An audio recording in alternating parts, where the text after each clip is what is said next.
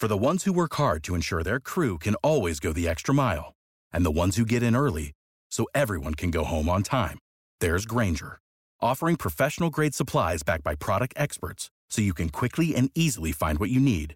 Plus, you can count on access to a committed team ready to go the extra mile for you. Call, click Grainger.com, or just stop by. Grainger, for the ones who get it done.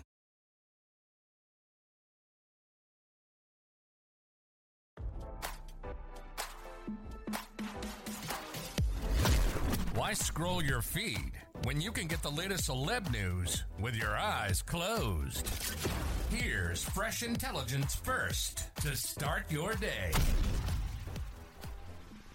Florida Governor Ron DeSantis publicly called out ex-President Donald Trump for refusing to commit to attending the debates with the other Republican presidential nominees, RadarOnline.com has learned. On Wednesday, DeSantis, who is attempting to recover from dismal polling numbers, sat down for an interview on The Howie Carr Show.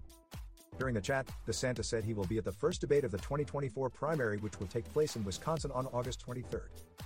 Nobody is entitled to this nomination. You have got to earn the nomination, DeSantis said.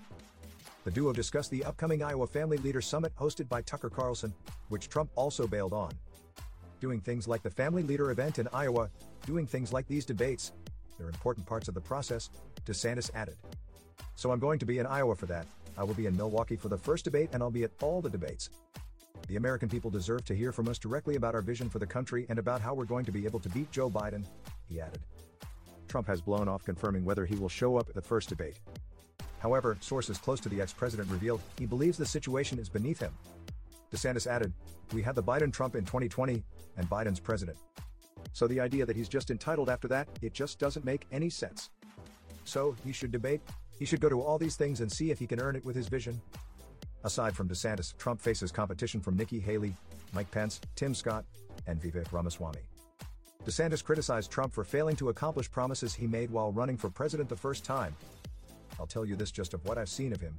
His campaign is basically doing two things. One, promising things like draining the swamp and building the wall that he promised in 2016 and didn't deliver," he said.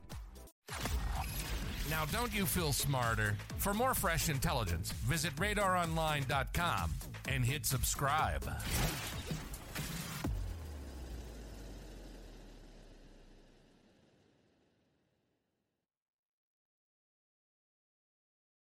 Without the ones like you, who work tirelessly to keep things running, everything would suddenly stop. Hospitals, factories, schools, and power plants, they all depend on you.